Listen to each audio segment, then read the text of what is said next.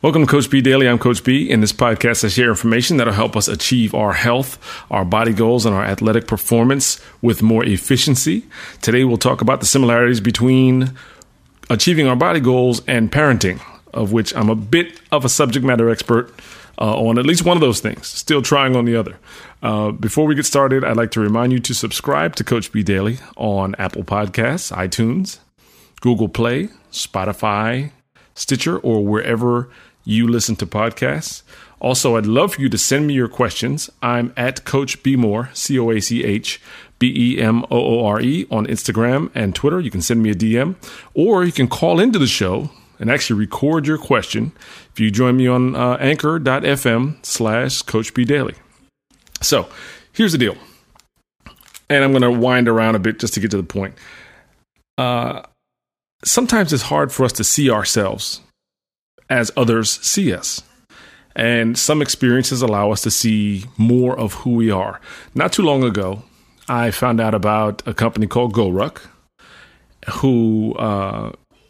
which is run by a series of special forces, let's call them alumni, veterans, who then create these events, these city-based or urban-based obstacle courses.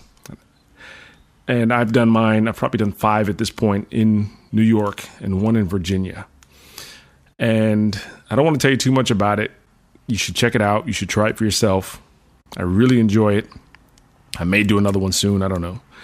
But one late night or very early morning in Manhattan, let's call it around 3 a.m., I was with a group of 44 individuals carrying heavy load on our back and making our way through the streets of Manhattan.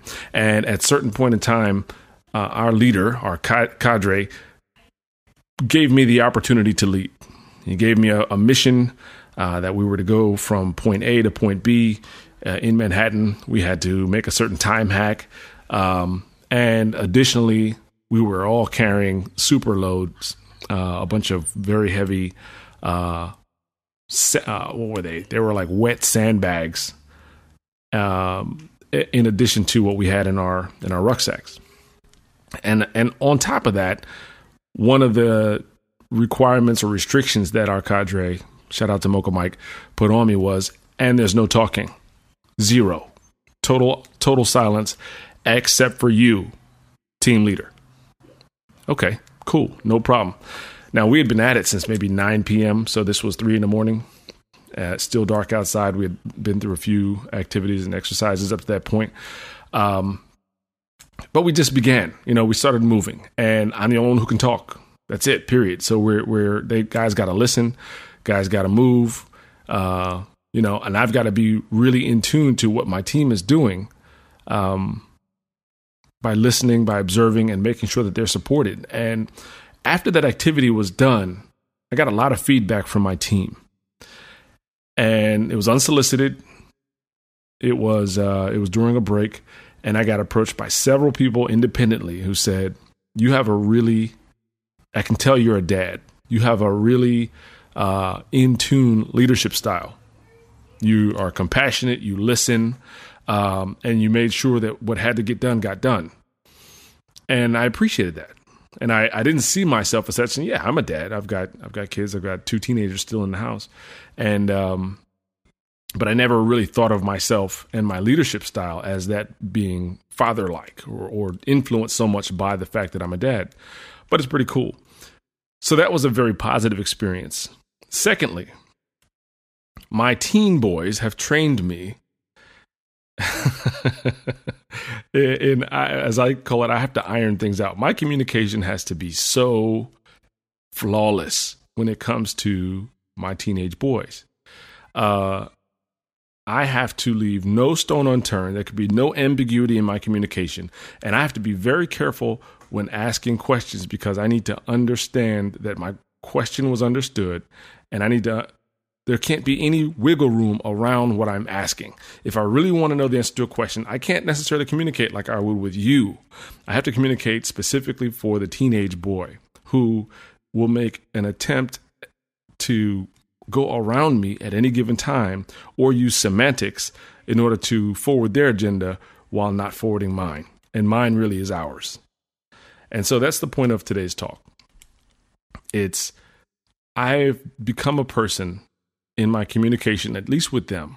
And I think it also happens in my coaching when I really need to tighten the screws down, that my questions and my communication and my instruction are, you can't go around them. You can't circumnavigate them. There's no way around. They are flat out, just simple, direct, and with zero ambiguity.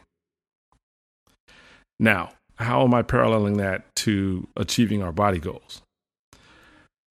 I've done what I've asked every one of my students to do. I have put on muscle. I have lost fat. I have lost weight. I have gotten faster.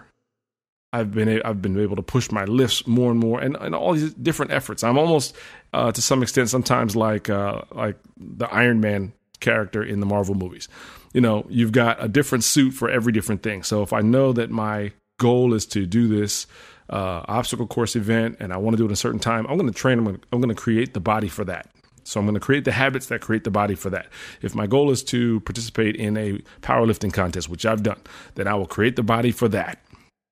Or if my goal is just to have a good ass time and not have to worry about anything, then I'll create the circumstances under which I can not really care so much about what I look like and still care a whole lot, which I do, about my health goals. And I change it. I vacillate. I'm never the same.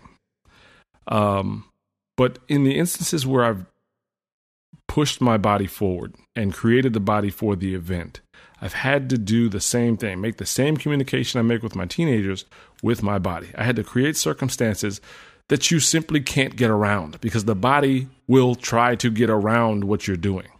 If I restrict calories, the body will try to do something to say, hey, we realize that we're not getting as much food, so we're going to slow down our metabolic rate so that we stay the same.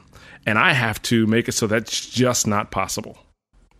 I want everything to move forward, so you can't get around what I'm trying to do. And I have to communicate with my body that way.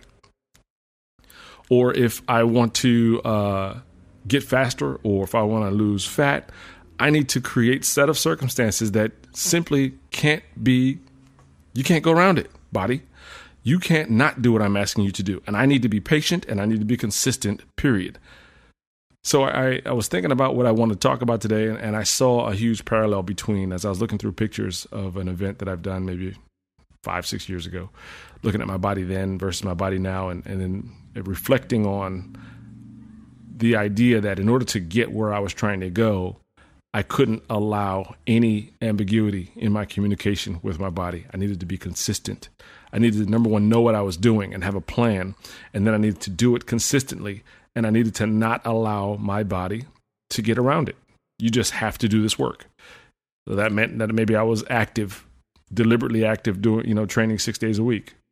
Or it could have meant that I was eating a certain number of low-cal vegetables per day, servings of vegetables. And I was drinking a certain amount of water per day. And my protein number had to be a certain place and my fat had to be a certain place per day, period.